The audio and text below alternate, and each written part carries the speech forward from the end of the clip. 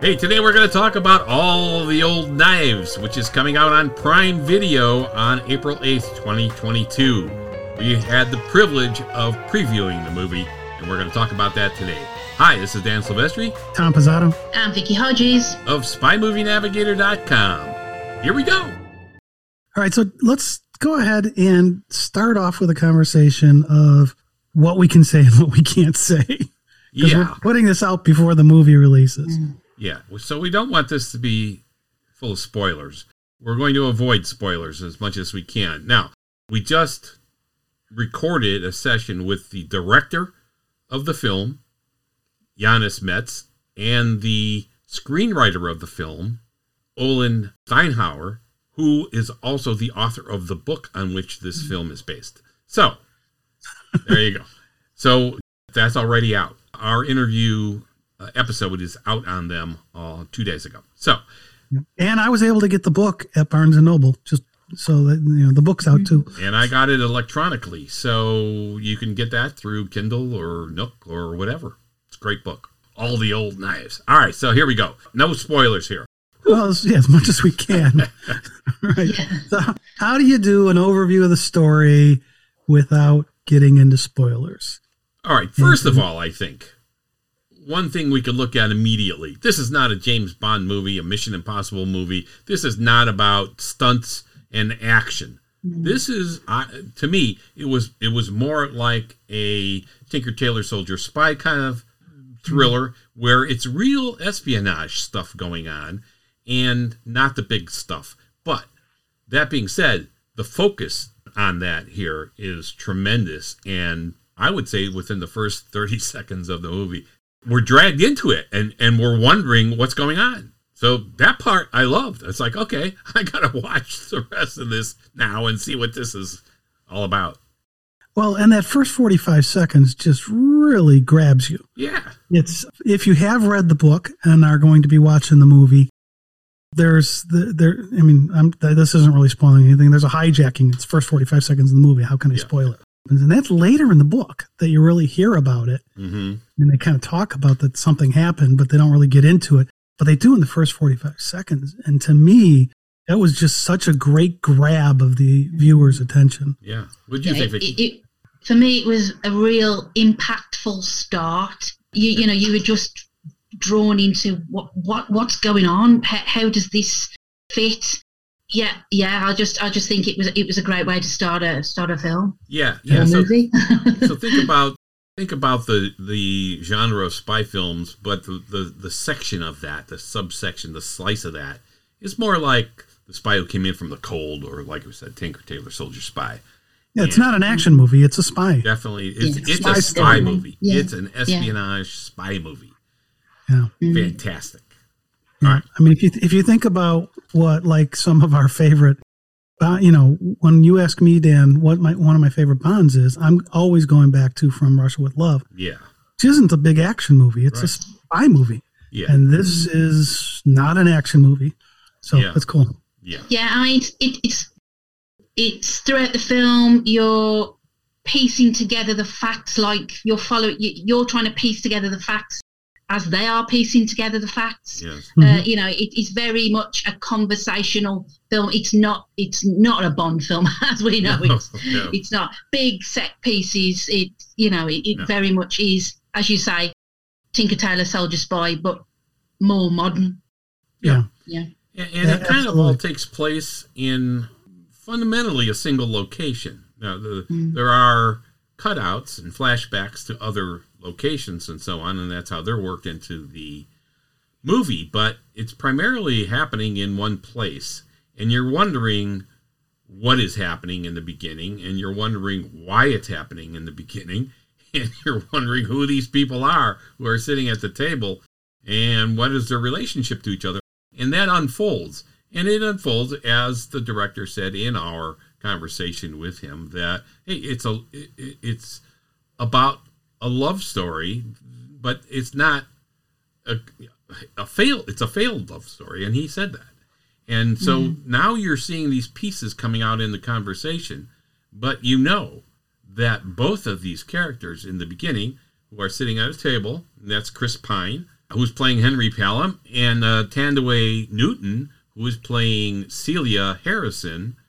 We know they're both either ex-CIA or current CIA people.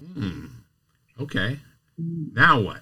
Now what's the relationship, and what are they talking about? Well, and you mentioned the table. All right. Yeah. So in different places, and then in our conversation with the author, Olin Steinhauer, he was talking about how there was a movie he saw that was based on a poem called The Song of Lunch. Yes. And that's a movie with Alan Rickman and Emma Thompson. And it's only 50 minutes long. You can see that on Amazon Prime. And it is mainly two people at a restaurant. Mm-hmm. And the conversation there. And Olin was like, how do we make a spy movie out of two people at a restaurant? Now, it's not just two people at a restaurant. There's flashbacks to other things that are happening, things happening around them. But it's really an intriguing way to film this thing, because the conversation in the restaurant ends up being really the focal point of it all. Yeah. It's compelling. When we first see that conversation, it's all very matter of fact and all very nicey. But as it continues throughout the film, the shift in tone changes through the maybe alcohol. The tongues get a bit looser, and we see a completely different sort of conversation between the two protagonists. Yes. If you do know The Song of Lunch, one of the characters gets really trashed. That doesn't happen in this one. Yeah. Now that's about a 50-minute movie, right? That's available also on Prime. So you have the two main characters are Henry Pelham and Celia, but let's talk a little bit about the cast of this thing. Yeah. Because they have this conversation that they have at the table and recalling things as they're going through it. But then this cast is just amazing. You have Lawrence Fishburne, who, I mean, he's going to play a boss, because he does that really, really well. We've seen him do that in, Mission Impossible movies. We've seen him do it in, a whole bunch of different things. He fills the room. He fills the room. He's so commanding. Mm-hmm. And what I liked about his character in here was that he was the take charge kind of guy, but he was also a spy. Yep. We can't let other people know what we're doing. Mm-hmm. And I thought that was really intriguing, but that actually gets them in trouble a little bit, because they try to keep it so close to the vest with what happens as the plot of the story without giving it away. Yeah. So all of the characters are terrific. And of course we have Jonathan Pryce in the movie playing Bill Compton. And he is just awesome. His facial expressions and the delivery of his lines is just terrific. And I mean, you know this character just from the first time you see him. You kind of know all about him just by his terrific acting, I think. Just great. No, and he's good at everything I've ever seen him in. Yeah. The guy's just really, I mean, those four names are just really top. And then you get the supporting cast. Yeah. Right. So you've got, the guy who plays Carl Stein, which is a character in the thing, is Corey Johnson. We just saw him in the Ipcress Files TV series. Yes. And plays a different character here, but plays it very well. And then, the rest of the supporting cast is very good as well. I mean, you got David Dawson playing this character, Owen Lasseter, who's not a very big role, but plays actually an important role in the movie. Mm-hmm. Yeah, quite an impactful role. Yeah. So, anything else about the cast that you guys want to hit? I think we need to talk about the two leads, because I think that the chemistry between Chris Pine and Thandie Newton is extraordinary. I'll be honest, I've been watching 3 Days of Condor recently, and at the same sort of time, actually. Hadn't seen it before, and I thought the relationship in that film to the relationship in this film completely, I know it's an old film from 1975, but I didn't believe that relationship. I believed this one completely. Well, but that relationship, that was Robert Redford and Faye Dunaway. Yes. That was a forced relationship. It was very odd. Yeah, I mean, but I didn't. That for me, that didn't. I liked the film, but I didn't like that part. Okay. Well, see, I actually thought that worked because they were thrown together in a weird way. Where was weird. Here, these are two work colleagues that kind of fall in love. Had a very intense relationship, and you believed every step, everything that was said, you believed it, and the emotion from them, it was just really compelling. Mm-hmm. Yeah, and you're listening to them talk, and you're trying to understand what each of them is saying, and you're trying to figure out what they're saying and why they're saying it. Not that it's complicated with the words. It's just that now you're intrigued so much that you're just looking at them and listening to them and watching their faces as though you're kind of overhearing a conversation and you want to know what's going on. And that's how this is. We're kind of like there listening and and it feels natural. Yeah, it feels natural and it's compelling. It's just compelling.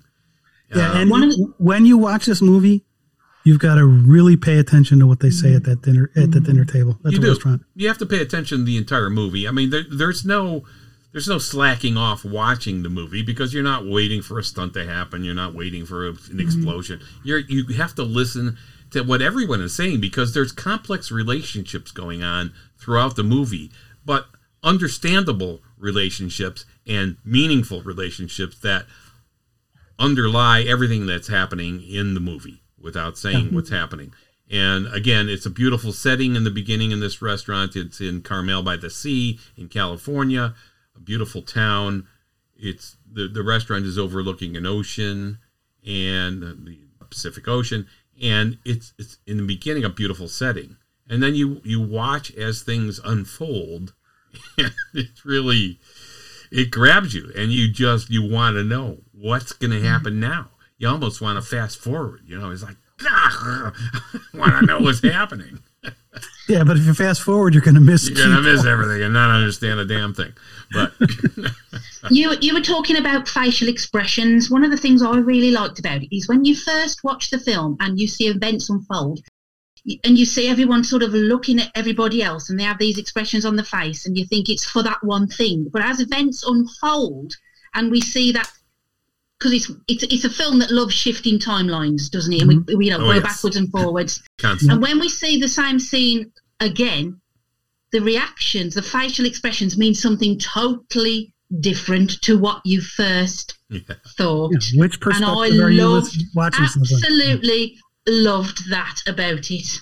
Yeah, the concept of the flashbacks is, I mean, we've seen flashbacks in a million movies, but this is rapid fire flashbacks that boom, it shoots out to a flashback and bam, it's back to the table. And so you're wondering whose perspective is this of the flashback and what is happening in the flashback and what does that have to do with what they're talking about at the table? And all of these pieces start coming together. And when you start getting that, it's like a puzzle. When you start getting the pieces together, and you start thinking, oh, I'm getting this. It's damn good. Damn good. It is, It's. Well, and in the novel, he wrote it where here's Henry's perspective, and then here's Celia's perspective. And the chapters were labeled that way. Yeah, right. So these flashbacks, they occur, and some of them you don't know which perspective you're watching. Yeah. And you've got to put it together, which is really, really cool for the audience member. Yeah. There were actually a couple other actors I wanted to call out here too, because they had very important roles. But here in the U.S., we don't see them as much. We had Nasser Mamarzi, who played Muhammad, and then you had Orly Shuka, who played Ilyas, and those guys had very important roles. Yeah. Not huge roles, but very important to the plot of this story, and especially when you think about the perspectives. And again, that's going to make sense when you watch it. Yeah. But I really enjoyed their work on this too. Yeah, there's some terrific dialogue. We have a unique thing here with the author of the novel, also being the screenwriter. And so in our conversation with him, we talk about that a little bit. You'll have to listen to that one for that. But it's an interesting perspective because he brings a different element to the screenwriting that you would not normally have, because this is the author of the novel. So it's happened before with a few authors, but it's not very common that an author of a novel will be the screenwriter for the movie version of the novel. Mm-hmm. So that part was interesting, and I think it plays an interesting role here because he did a phenomenal job on this. And this was, I believe he said, his first complete screenwriting that he's done. And he just did a terrific job. And the director also loved what he did with the screenplay. And that was, he said it kind of made it easier for him as a director because he narrowed down the book to the screenplay, which is a very difficult thing to do. And that's what they were talking about too, the challenge of bringing down a novel to a screenplay and cutting out.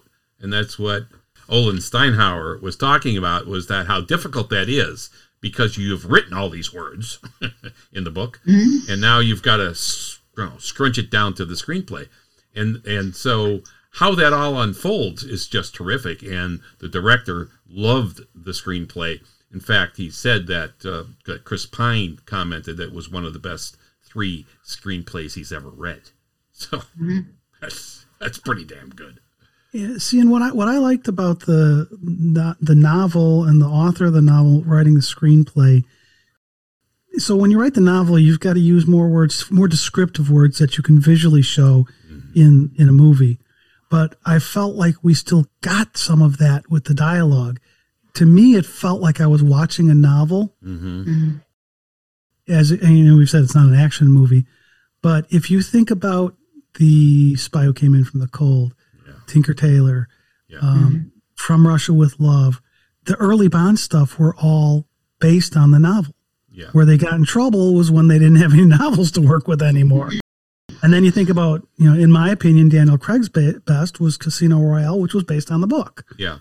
And the other thing that you're saying, Tom, too, and I agree, I think that not only the dialogue brings out a lot of what happens in the book, but the facial expressions and that visual element, the old saying that a picture's worth 1,000 words, those are the 1,000 words you could skip when you're writing the screenplay, right? Because now you're looking at the visual, the facial expressions, the responses that they have, the bodily action, the surroundings, and so on. And that takes a lot of the words away and just shows you.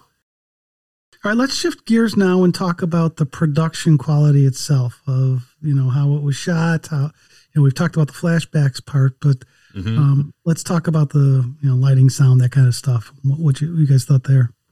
I picked up on the use of shadow, which I think highlighted the mystery, the intrigue of the story, particularly towards the end. If I'm okay to mention it, there's a bedroom scene, and Chris Pine moves out from the light into the shadow to leave for the room, and then also I never know how to say this. Thwandi? Is it Thwandi? Thandiwe Newton. She follows him, and part of her face is part shadow, but her eyes are in light. And I felt that was a purposely done. In terms of the story. Yes. Things are unfolding and coming into the light. Yes. I really did think that the use of a shadow and the use of the lighting reflected what was going on in the story. Yeah, great. So I don't want to give it away.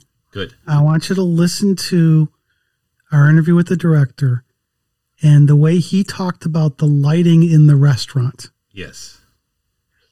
And if you listen to the interview before you see the movie, you will absolutely jump all over what he says about that. Yeah. If you watch that the first time you watch it, you might not catch what they did with the lighting. But it was really, really cool. So, Vicky, you weren't on that call today. When you listen to that, you're going to go, oh! Yeah. Okay. Yeah. we talked a little bit about that with them too, and it's. I mean, this goes into every movie, right? The lighting, the camera angles, the color palette of everything that's going on, the sound effects, and so on. And all of this is done tremendously well in this movie. Just great stuff. One thing I picked up on in the restaurant was when you first see the couple at the table, the camera is farther away. But as we get into the intensity of the conversation and as it progresses, you're almost up their nose. It's like, it's so close. We're just, it's drawing the viewer in. Just subtle things like that make a massive difference. Yeah, the way they filmed that restaurant scene to me was just phenomenal.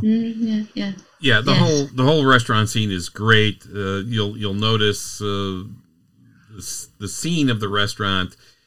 It makes sense. It looks real. It looks like, yeah, okay. I believe that's a restaurant overlooking the ocean, and the sun is setting, and there's all kinds of beautiful things going on out there. And the restaurant is. You'll notice the name of the restaurant, Vin de Vie, and they show that on the wall a little bit as he's coming in. And when he comes in, we didn't talk to the director and the screenwriter. We didn't talk to Janis Nolan about it. But we both Tom and I noticed, and you probably did, Vicky, too. When he comes up to the bar, when he comes in, he asks for a particular kind of drink. And we I have that written down here. And we all thought, okay. I actually went when he said it. I know. That was a great scene because we're all thinking that. We're not going to say what the drink is because you're gonna see it. We're all thinking that, but then of course that's not available. And the response of the bartender and the clinking of the glass onto the marble bar. I thought really, I mean that was a great sound, and kind of stood for a lot of stuff that was going to be happening. That clink of the glass on there. So, well, and to me it was intriguing that in the novel, which came out first, the base of the drink that he ordered was different. Yes.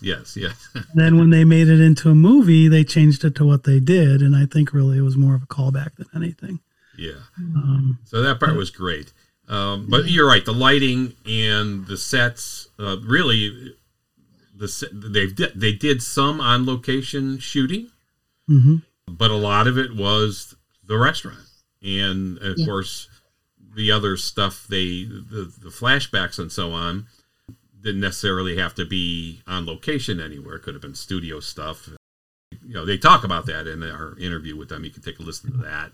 But all of that fit together so well and that orchestrated so well that you're watching this thing and you never really feel that you're missing these elements fitting together, but you are in your mind going, what the hell is going on here? Because they are not going to let you figure it out. I mean, it's good. Yeah, it's good. Now, Vicky, I've got a question for you as a Brit. Is the pub scene, and then there's a scene where Jonathan Pryce's character Bill is outside talking on his phone, and it's raining, and he's standing by what is really a printing company, but it didn't really matter. Just the look of it with like a walkway behind him. Did that feel like London to you? Yeah, I suppose it does. He hates London. I believe he doesn't like London. If I'm correct, I heard that correctly. Yeah, Bill wasn't. He's not keen on London. Yeah, right. His wife made him go there. I think so. I mean, you don't see too much of. They don't make a thing of it too much, do they? It's again close quarters inside the pub. And then you have that little bit outside. So I did not believe that it wasn't. Okay. Well, it was. It was. It was done in London. So okay, well, that's good then. That part. I didn't believe it wasn't. So didn't look like he said that was one of the few things they did that was actually not just on the set. Mm-hmm. So okay, yeah.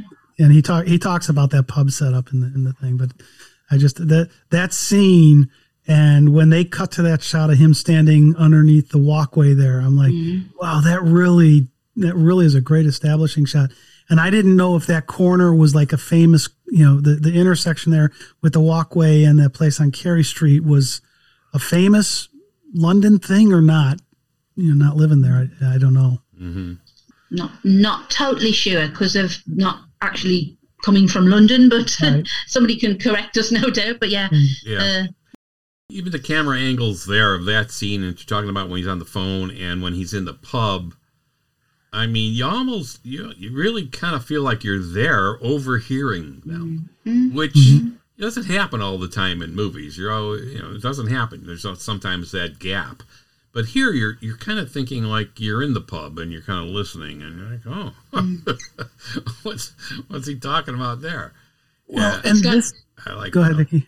I was going to say it's like you're sitting at the table with them. Yeah. Or in next the conversation, but or not actually speaking, but you're there in the conversation. Yeah. I felt like I was listening and I wasn't supposed to be.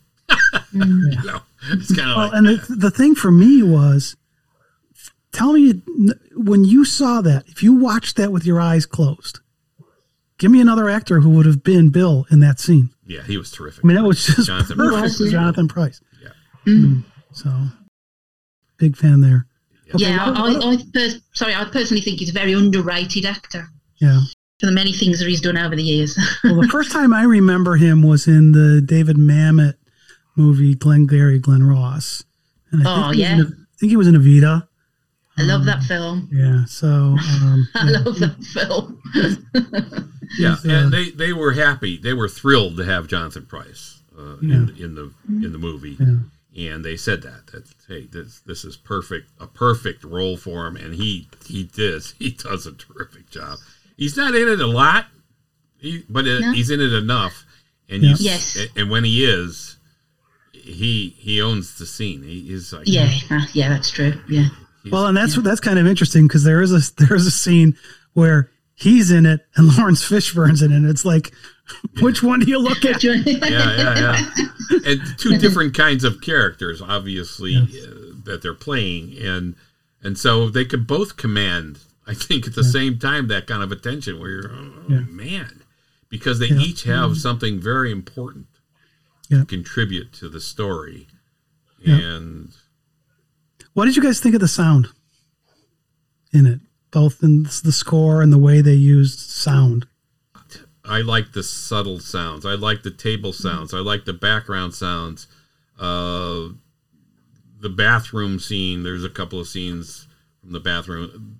All of those fit together well in terms of creating this picture and this image and scenario. Like I said, the glass clinking on the marble bar. It's very minimal in terms of it's more a sound of objects, isn't it? More so than backgrounds. There is a little underlying score to help create the attention, though. But it's not like a big grand sort of soundtrack. No, you're not walking away humming any songs. No. Dan, you're talking about the glass on the marble. Yeah. When the two of them are at the dinner and they kind of clink glasses, toasting each other, hey, good to see you again, kind of a thing. The sound there, but then it also, that scene, the start of with the clinking of the glasses like that, and the conversation they have there starts out almost exactly like the Song of Lunch. Okay. But within 3 seconds deviates quickly. Yeah. But the way they click and there's the kind of lame toast that happens there, I thought that was just because I watched the Song of Lunch after I watched this and I'm like, wow, that was pretty cool because he said it was inspiration. He didn't steal it. It was like inspiration. And then he took it a different direction, which was very cool. Yeah. Yeah. Okay. So we've talked about the lighting. We've talked about the sound, talked about the acting. Can I mention Chris Pine's look because it changes? Yes. Mm-hmm. We see the character at 3 different points within a timeline. what are your thoughts on how he looked? Was it believable that he'd aged? Well, of course, yeah. But in terms of how they made him up to look at that point, did we think that was believable, fairly believable? I actually thought, how did they do that? Because when they did the flashbacks when he was much younger, he looked much younger, and I was thinking, did they do that with computer graphic interface stuff? Or well, the hair was done differently. Yeah. There was no gray in the hair. I thought it was great. I thought those elements worked extremely well, and I never for a second thought, well, that's ridiculous. I mean, he looks the same. No, I thought they did. Yeah, see, I thought the younger hair was a little overdone, but I think they really were trying to say, okay, this is this time period versus what he looks like at the restaurant when he's 8-9 years older than the other. And then there was another one in between, wasn't there, where he got much shorter hair? Right. Sort of. Okay. It was just. So what would you think there, Vicky? You asked us. You didn't tell us. I'm with you. I felt that the younger look was probably a little bit too much, a little bit too done, but I don't think it was anything too distracting from what was happening on screen because it was just so well acted. Yeah. See, I think part of that though was they had to be very distinct with the three different. Yes, they had to. Yeah. Well, they had to, but he's also a CIA operative, and so we don't know what kind of cover he was under at that particular time when he was younger. Maybe he had to have longer hair. So I give him a carte blanche on that. I was like, that's fine. I don't have a problem. Yeah. See, now how about Watanabe? Because for me, she can look very, very. I was surprised how old they could make her look.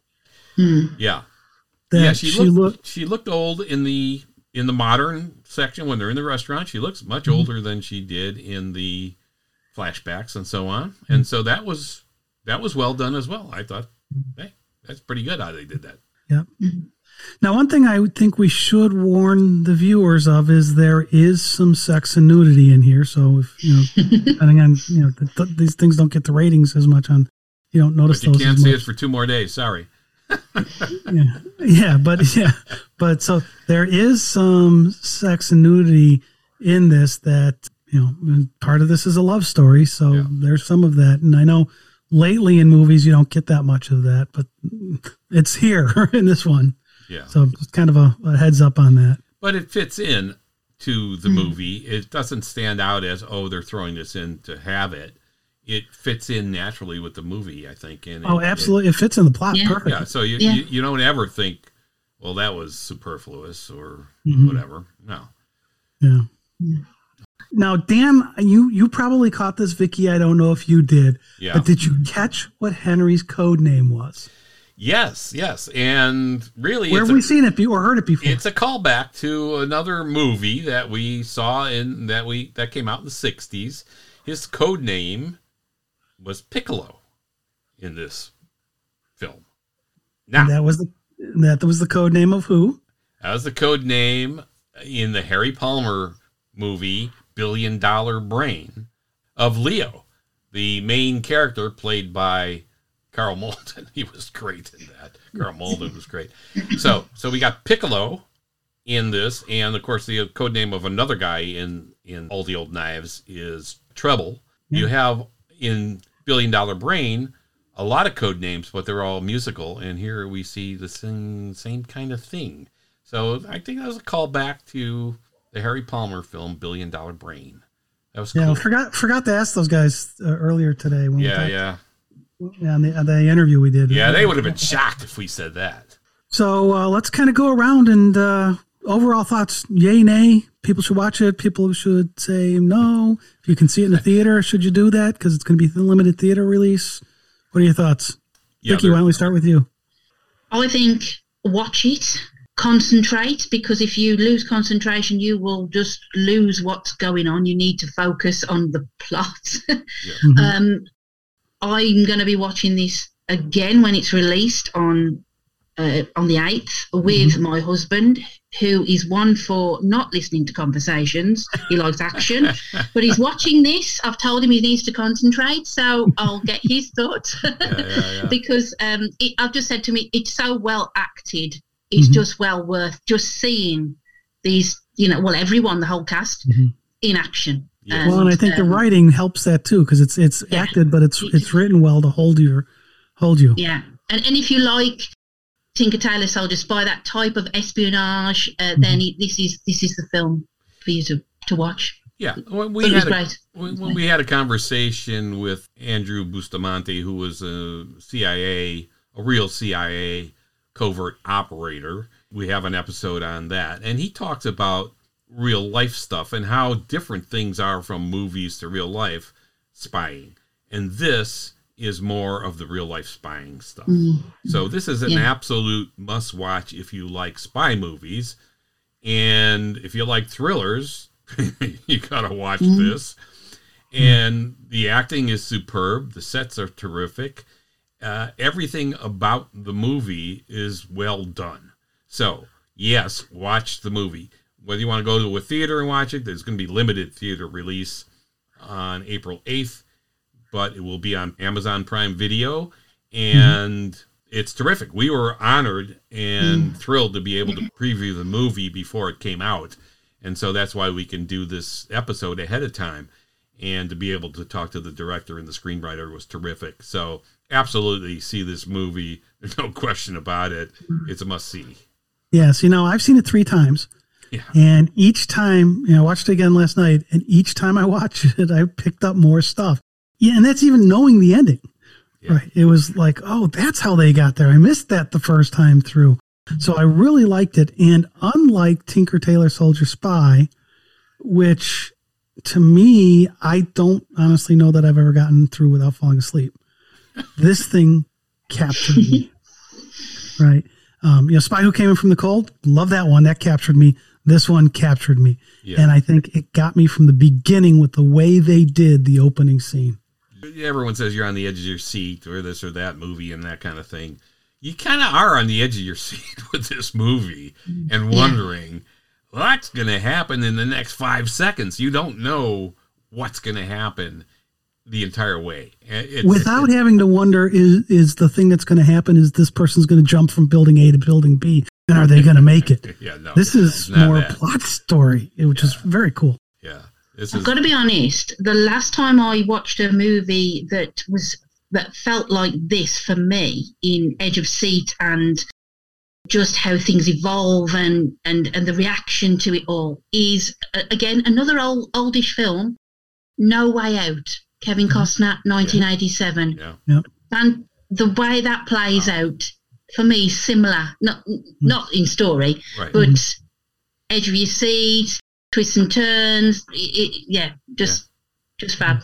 Go see it. Go watch it. So it sounds to me like the Spy Movie Navigator's comment on this is, go watch this movie. Yeah, I think you get 6 thumbs up here. Great job by the entire crew and cast, and a thrill to watch, literally. So go see or watch it on Amazon Prime. All the old knives. If you like it, take a listen to our discussion with the director and the writer. We don't go into the plot with them. We talk all about the making of the movie. Yeah, that was terrific. And when you watch the movie, then go look up this quote. All the old knives that have rusted in my back, I drive in yours. It's from Phaedrus. Plato. Go see the movie first. Wow. That's where we're going to leave you. This has been Dan Silvestri. Tom Pizzato. And Vicky Hodges. Of SpyMovieNavigator.com. Please follow us on Facebook, Twitter, and Instagram, too. We appreciate you listening. Thanks.